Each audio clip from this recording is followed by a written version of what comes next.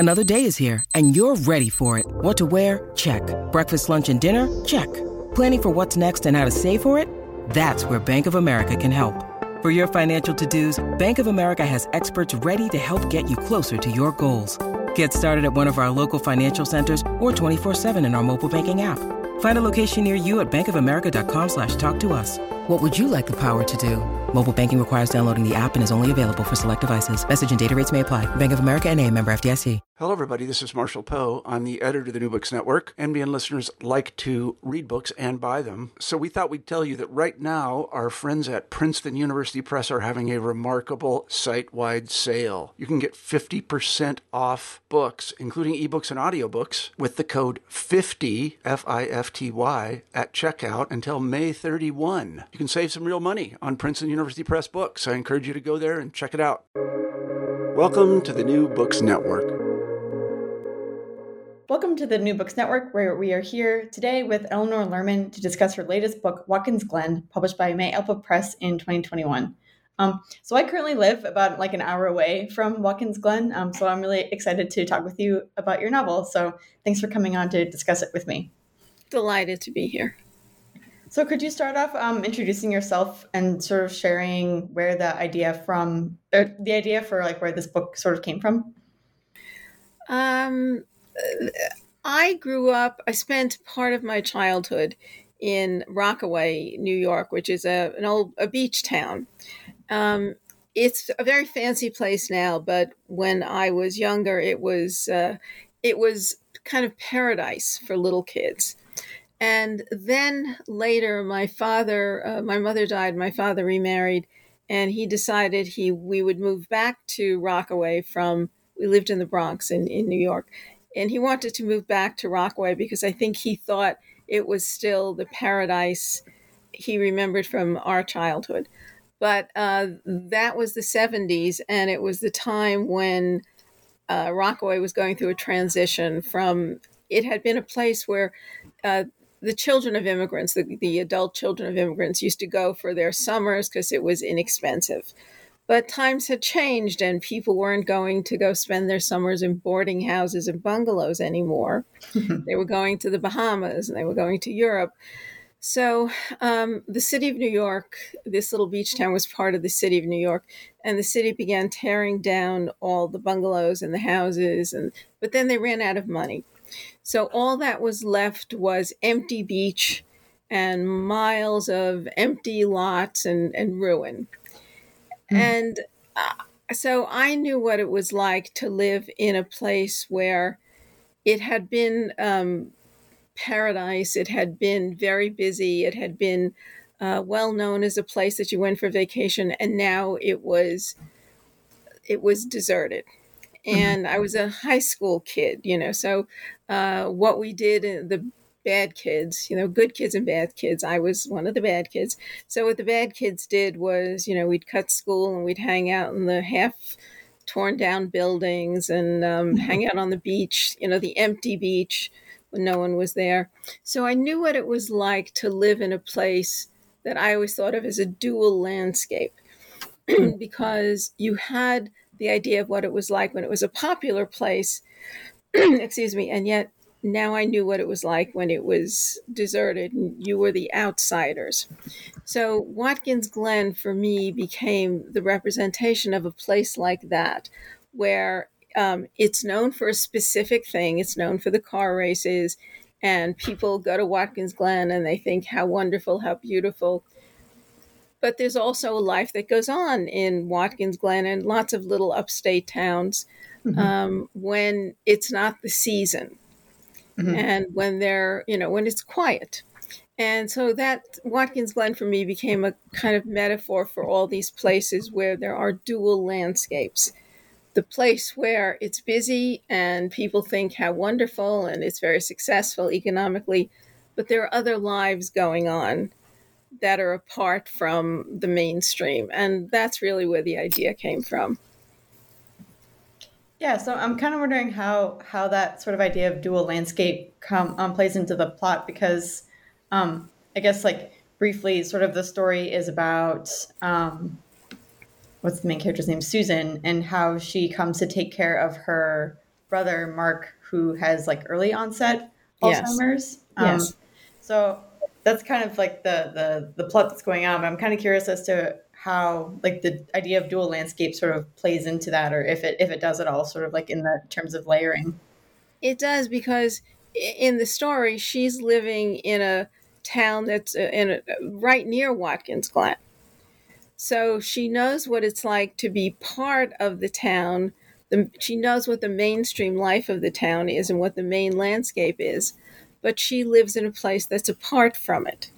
So she understands the idea of a dual landscape. She works in Watkins Glen. Sometimes she works in a gift shop, but then she goes home to a place that they call Glendowney, which is a little town outside.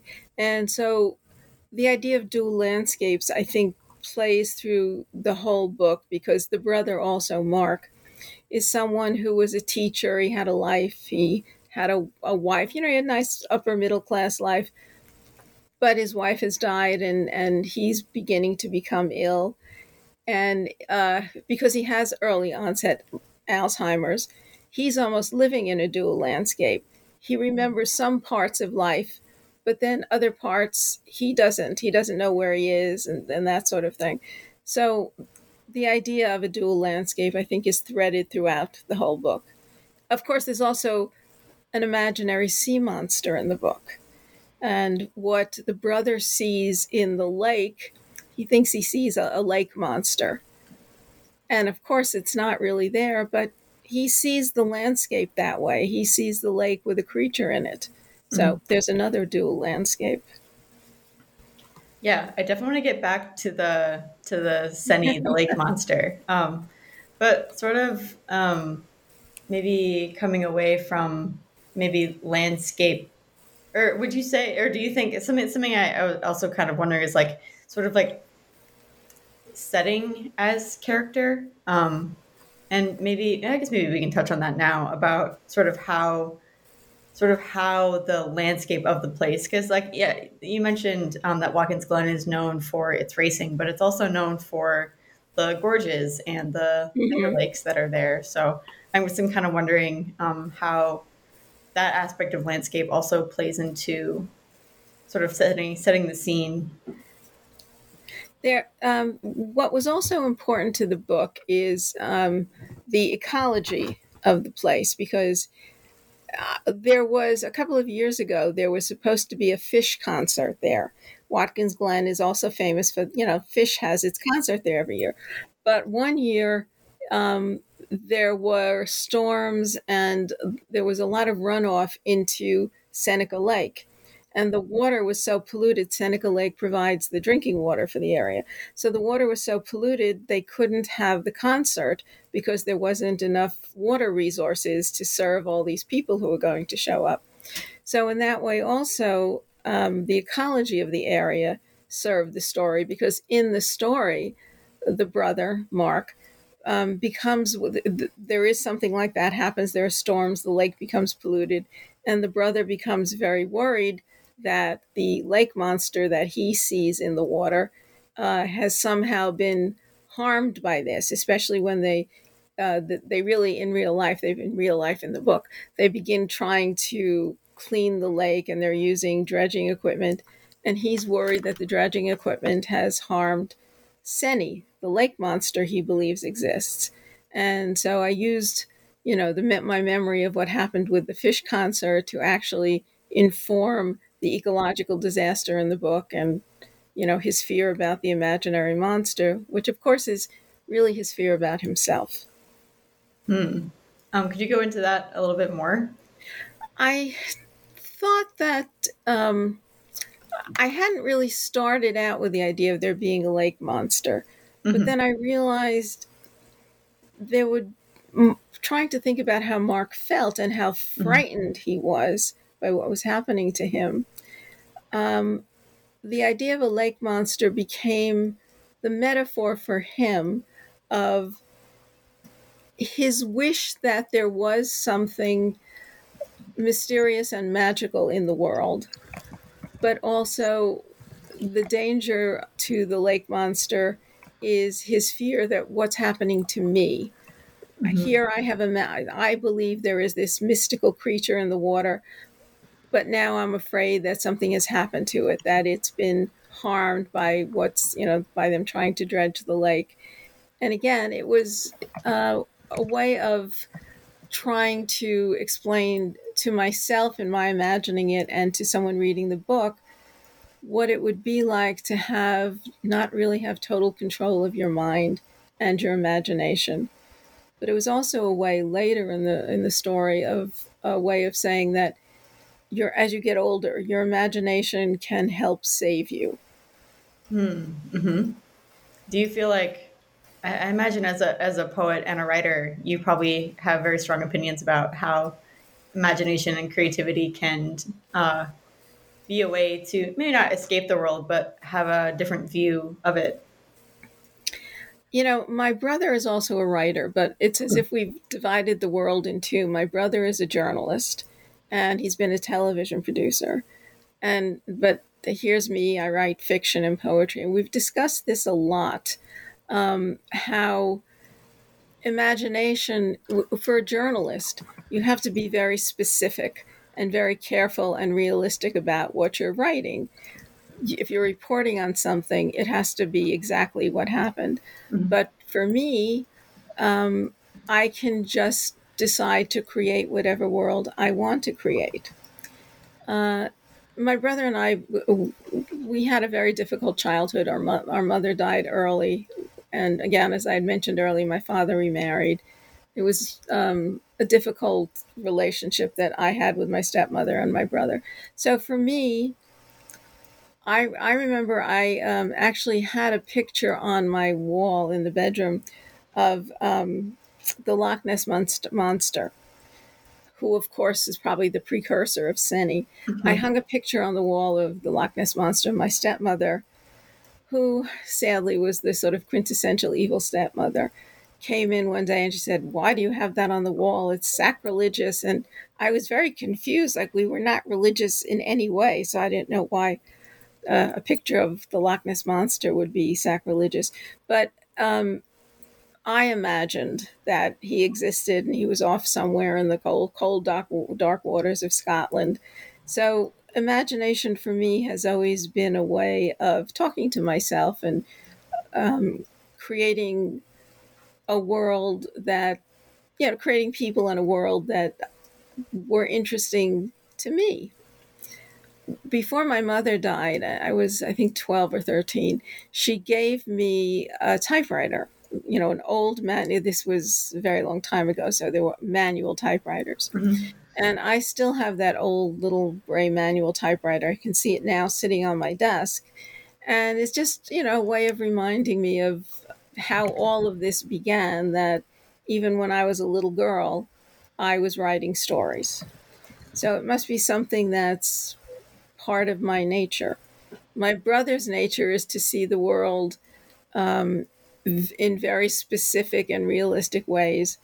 And mine is to be the person who imagines other kinds of worlds. So I always joke with him that he got the girl genes because he likes to cook and he likes to have family gatherings and things like that. And I'm the one who's sort of sitting in my room on a purple couch, which is my office, and writing stories. So, yeah, I mean, I thank you for sharing that. I also feel like writing can be a way to, and maybe even fiction and metaphor and myth in particular, can definitely be ways to think through and write through ideas that are maybe a little bit more intangible. Like with journalism, like the facts and you can report the facts, but there's so much more to like a story than numbers and facts.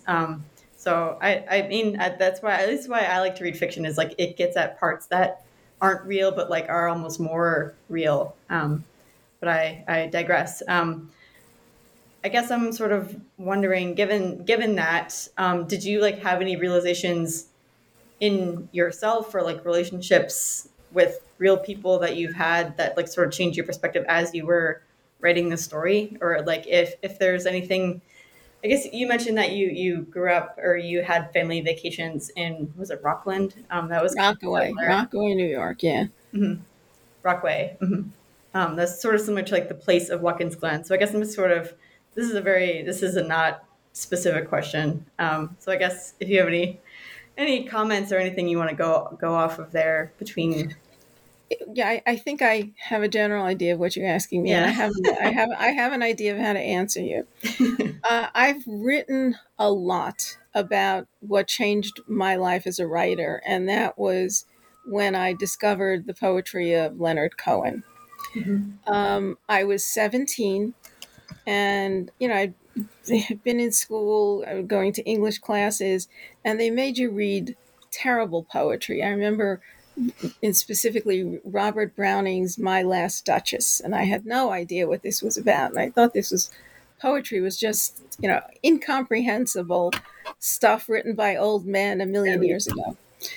However, I knew Leonard Cohen because he was, at the time, there was a song on the radio that was famous. It was Suzanne.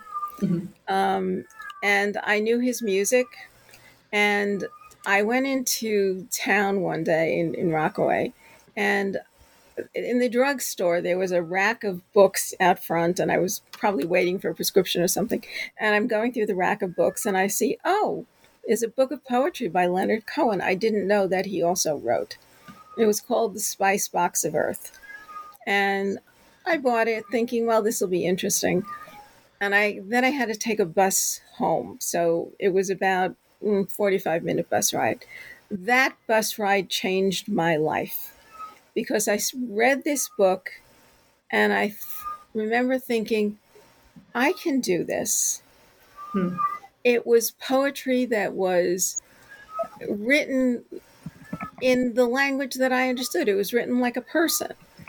And it made such a difference because that feeling of being struck by lightning. I know what my life is going to be. I know I can do this. I understand this.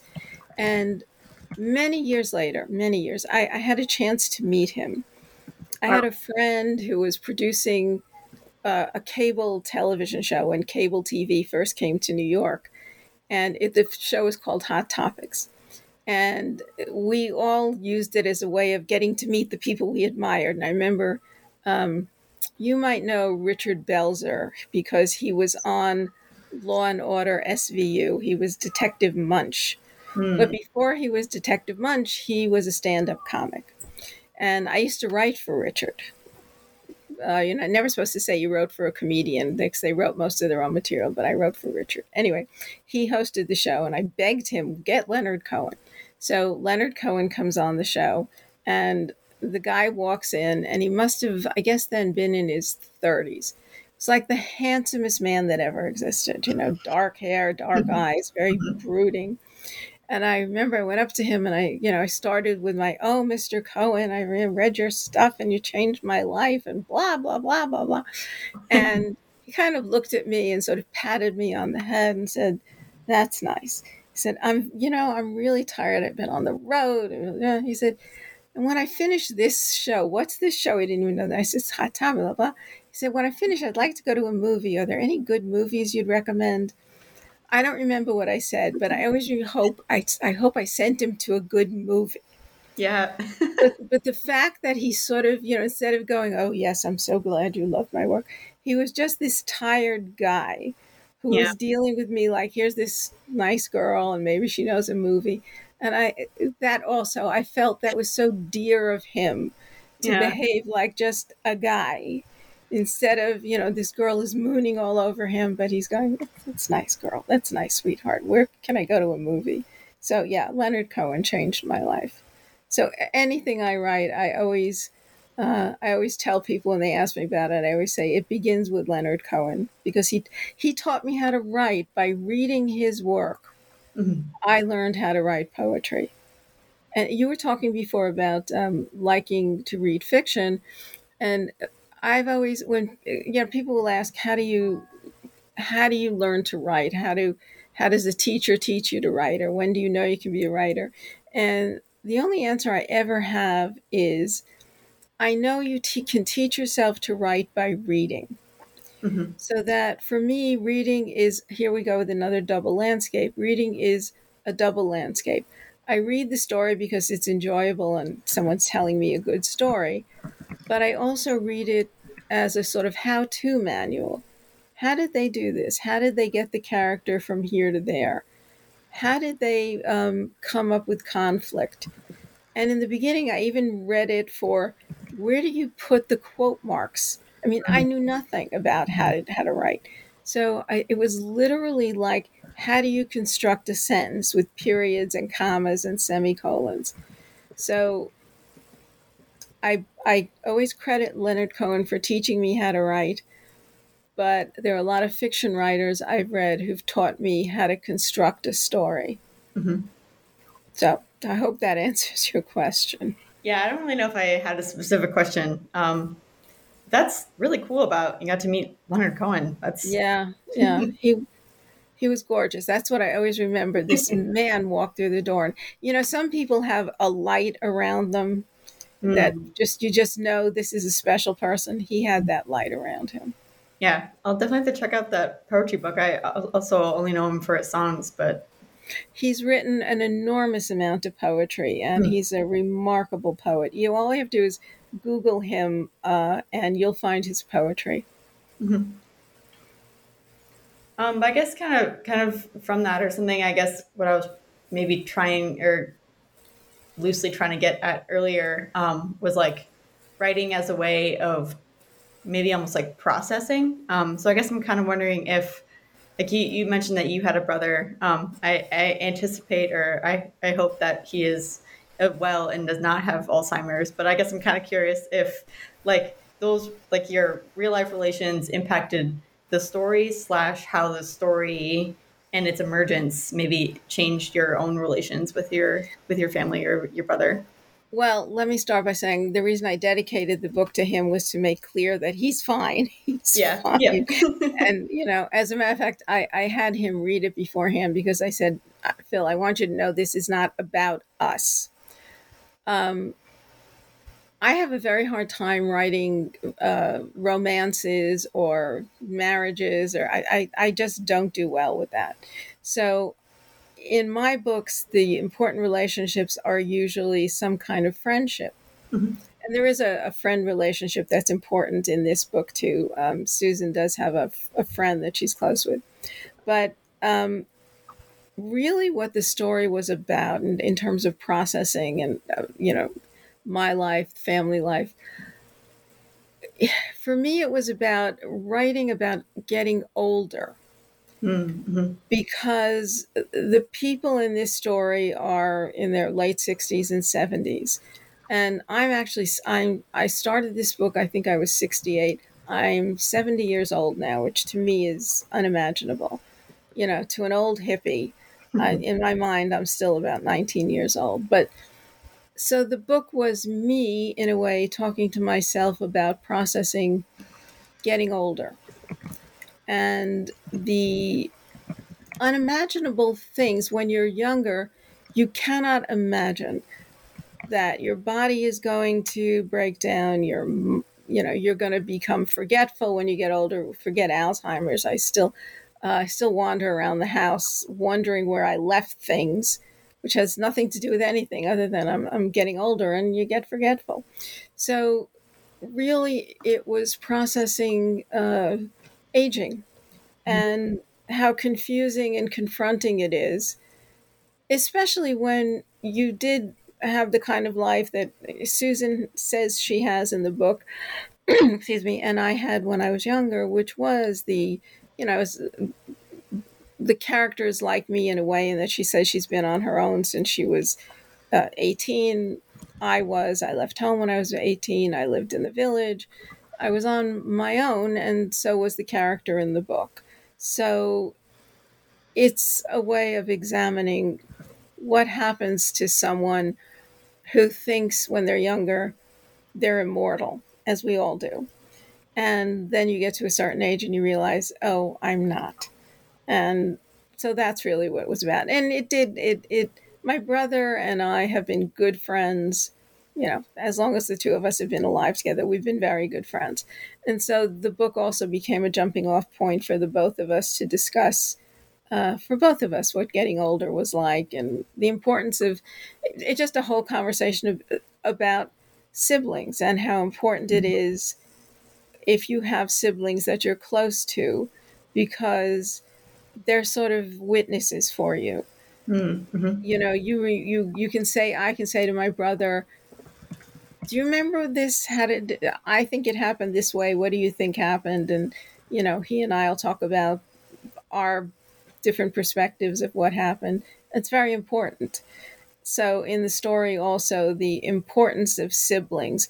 The sister has to make a decision about whether or not she's going to take care of her older brother, who does have Alzheimer's in the early stages of it. And she makes the commitment that she's going to do that, even though in the book, the two of them have been estranged for a long time. So it was also a way of looking at the relationships between siblings and how important they are. Mm-hmm. Yeah, I feel like I definitely got that from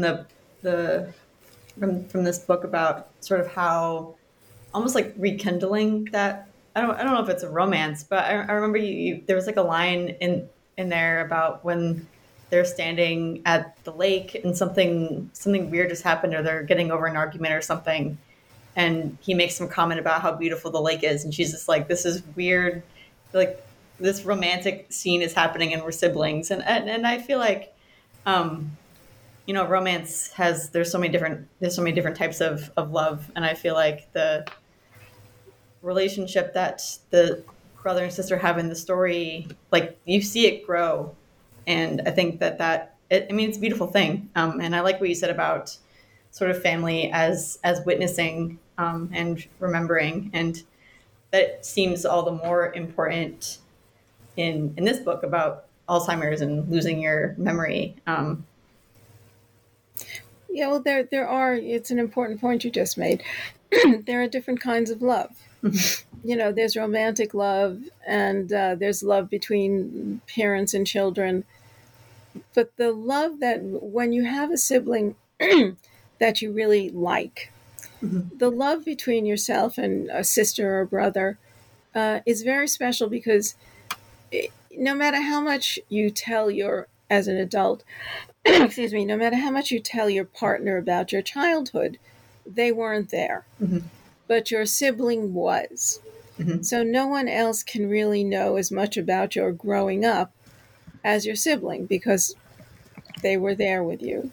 And my brother and I think over the years have learned the way the love between a brother and a sister also changes. Mm-hmm. You depend on each other, especially as you get older. I mean, he's married, I'm married. He has a son, he has a busy family life. He's much more social than I am. But we always, we find a way every week or every other week to talk to each other, to check in with each other, mm-hmm. because not only are we friends, we're a very special kind of friends, because it's almost as if we have a secret between us, and the secret is we really know how some of the neuroses that the two of us have developed. We both know where it came from, and we can talk to each other about our mother, our stepmother, our father, and even at this age, we've joked about it so much. You never get over the things that happened to you when you were a kid, no matter how much therapy you've been through. Yeah, mm-hmm. You're still dealing with the things that happened to you in your childhood. Mm-hmm. So it's helpful to have my brother around to be able to say, can you believe it? After 50 years, I'm still thinking about the fact that she did X, Y, Z. So, yeah. Yeah, I know me and my younger sister, we often chat about these things in I wouldn't say reworking, but I feel like sort of like there is that continual process of rehashing and remembering and postulating what it all means. So it's very important, and it's very helpful, mm-hmm. because also you can't really lie to your sibling. No. They know what happened. Right.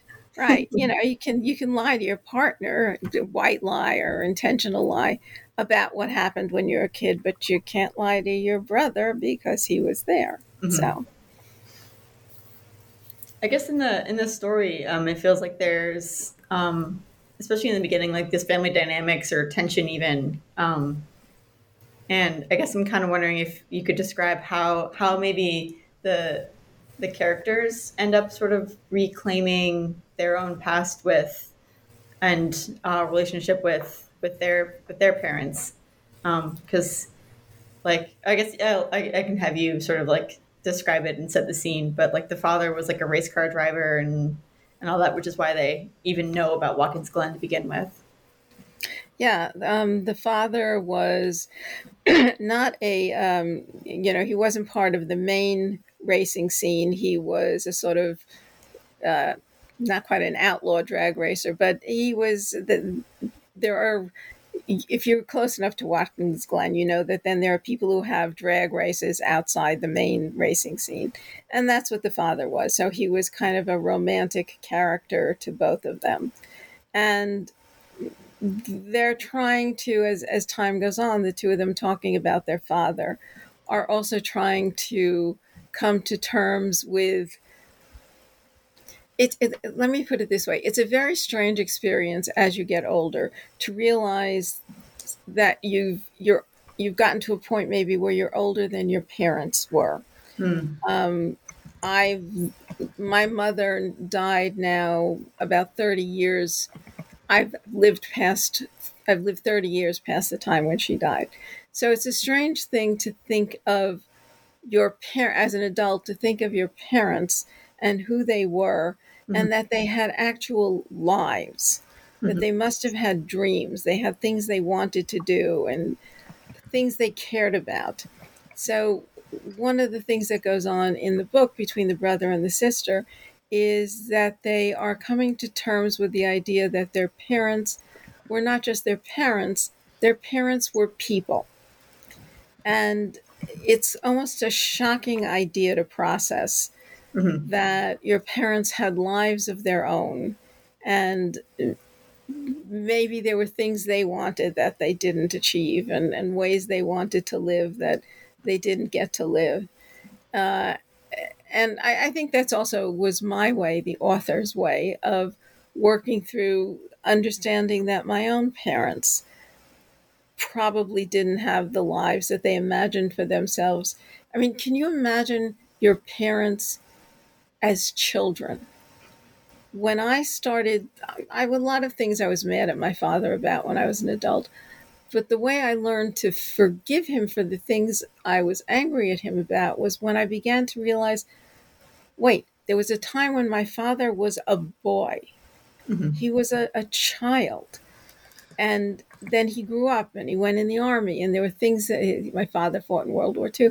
There were things he probably wanted. And so to bring in the main character, Mark and Susan, to bring in their father, even more than their mother, to bring in their parents as people, and to make them go through the process of seeing their parents as people was part of what I was working through in the book. Because it is shocking to think that, your parents once were children, and, there were things they wanted. God knows what they wanted. My father wanted to be a comedian. He wanted to be a tap dancer. He wanted to be a singer, and he ended up working in a factory. So in the book, the grown children realize that their father probably had dreams of being a race car driver that he never got to realize. And so they're having more sympathy for their parents than they did when they were younger. I feel like the sort of maybe like, I don't know if it's a contrast, maybe it is, but with like Mark, like the character Mark losing his memory-ish, while also Susan sort of, and maybe them both, sort of recontextualizing and re-remembering, and I don't want to say rewriting, but yeah, like recontextualizing their past and their relationship with their parents. I feel like that there's like a really nice symmetry there, in terms of just like thinking about memory and how it changes over time? Well, we all experience that, even if we're not conscious of it. Mm-hmm. The past can only exist for us in the way we remember it. Mm-hmm. And, you have to realize that your memory of it can't be the complete truth because it's a child's memory. Mm-hmm. Later you can remember what a teenager remembered or what a 20-year-old remembered or 30-year-old. But that's one of the gifts and one of the shortcomings of memory, Mm-hmm. is that it belongs only to you. Your memory belongs only to you. You're the only one who's going to remember your life the way you remember it. Mm-hmm. My brother, as I said, he can be my witness and help me understand what happened and what didn't happen. But the way he remembers things differs sometimes from the way I remember things. And that's fine because his memory belongs to him and mine belongs to me. But also, as you get older, you can't help but go through a kind of review of your life, and it can appear to you almost as a timeline, and you can see, you see your life almost as a movie that you starred in. You appeared in this movie, and it's not even looking back and saying, what could I have done differently or what did I do wrong? Or it's just, it's a gift to be able to review it and to look back on it and, to hope you did your best with it. And your life is never what you thought it was going to be when you were, 20 or something. But, that's what memory does. It gives you the gift of being able to travel back and look at who you were when you were younger. Even if I remember last week, it's probably, my memory of it is probably different than what actually happened. But that's okay, because I think we take our memory and help us soothe ourselves at times. You comfort yourself with your memory. Mm-hmm. Yeah, I feel like that kind of goes back to what I maybe mentioned earlier about like almost not to say that memory is fiction, but like when things like that, when the story, even though it's not like totally true, it's like more true in a way, or like it's more like meaningful because there's like a narrative and a remembrance about it all. Yeah, well, it's your life, so the way you remember it is the way it happened. It's what happened to you. Yeah. You can have 10 people in a room and they're all going to tell you a different story about what happened sometime, but it doesn't matter. What matters is what happened to you, what you think happened. And that's the gift of memory. You get to have the life that you remember. Now, I'm starting to see where this could become a heated discussion between you and your journalist brother in terms of nailing down the true story. Well, like I said, he sees things. He also spent a long time producing America's Most Wanted. So he had to look at a lot of very sad and difficult situations that happened. And so I think he does see things very clearly, but with an enormous amount of compassion. So I think he has compassion for my memories and my storytelling. Yeah. I guess that something to sort of come back to the book, you sort of leave a cliffhanger as to what happens to the brother and the family. You don't have to necessarily give that away, but I guess I'm kind of curious as we start to wrap up, what you hope readers sort of take away from the story.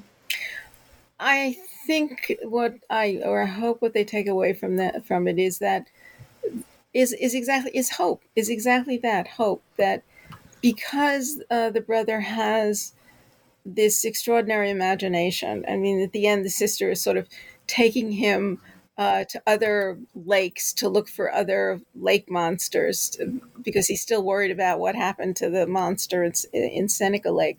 But what she's doing is indulging his fantasy, because she understands that the lake monster is his projection of himself. And so she's taking him to places where he can continue to have a projection of himself that's hopeful. If you really want to go into kind of psychology, what do psychologists always say about dreams about water? That when you dream about water, you're dreaming about the unconscious, and you're diving into your own memory and unconscious. So she's taking him to places where he can let his imagination and his unconscious take over, because as his conscious mind begins to fail, she's hoping that he can live in imagination, and so he won't suffer from knowing how much his real life is failing physically and mentally. So it was the idea that love and compassion can take you through aging, and that love and compassion can help you through illness, and that love and compassion as you get older become even more valuable.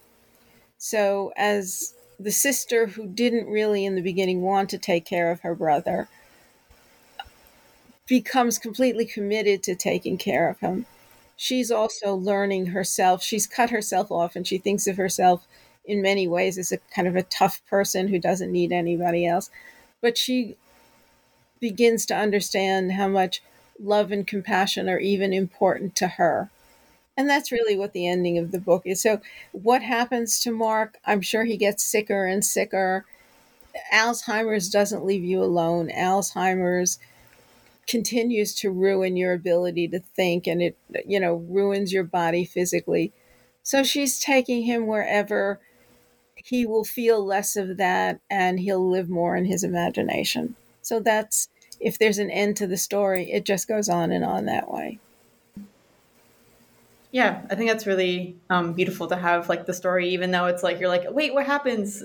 To sort of have like that, step back and be like, it doesn't actually really matter what happens. It's like, Exactly. It's about the family connection, and that they grew together more and were able to sort of heal the former family.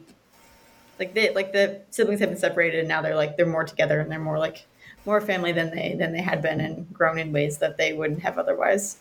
So Right. So what actually happens in a plot-like way doesn't really matter. It matters what they feel and how their feelings have grown. And it matters what Susan has learned, as I said, about love and compassion. And that Mark will learn to hold on to her and go wherever she takes him. So sort of as a last question, I guess I'm sort of wondering what's next for you, or what's the next story that readers can be on the lookout for? The next book that will be published will probably be published next fall.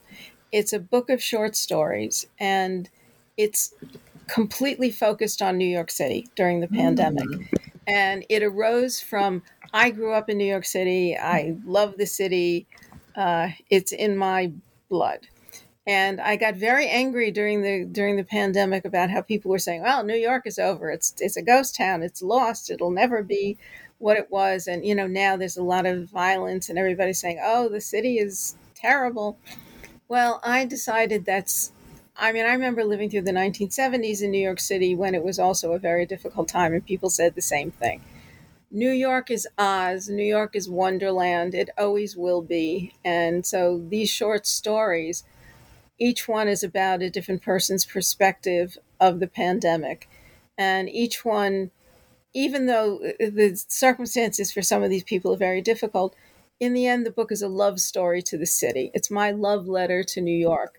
And also, it's my love letter to urban centers that, people are always saying cities are over and terrible places to live. Well, I'm a child of the city, and cities are a wonderful place to live. And New York, with its great diversity of people and its mixture of races and religions and all of that, is a remarkable and resilient place.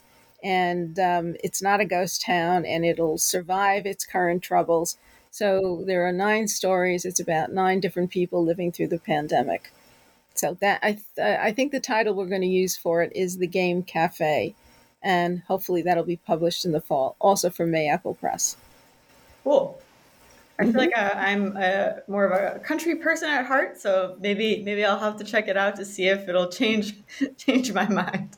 I hope so. At least it'll make people who think less of New York City, it'll make them think better of it. Yeah, it's definitely a magical place. I'll definitely get that. Coming through that tunnel and like seeing the skyline, I'm like, all right, pretty cool. Yes. Besides, I spent from the time I was 18 till I was 36, I lived in the village. I lived in Greenwich Village when it was still, kind of a hippie beat kind of place. And it's a reminiscence of when the city was that kind of a place, when you could be 18 years old and rent an apartment for $500 instead of $5,000 a month. So, yes. Yeah. Places change. I guess like that dual landscape that you had mentioned earlier. Exactly. Absolutely. So. Well, cool. Well, thank you again for coming on and talking about all this with me. I think the points about imagination and family, and again, that dual landscape, that was very, very, very interesting. So thank you for coming on. Oh, thank you for asking me. It was a delight.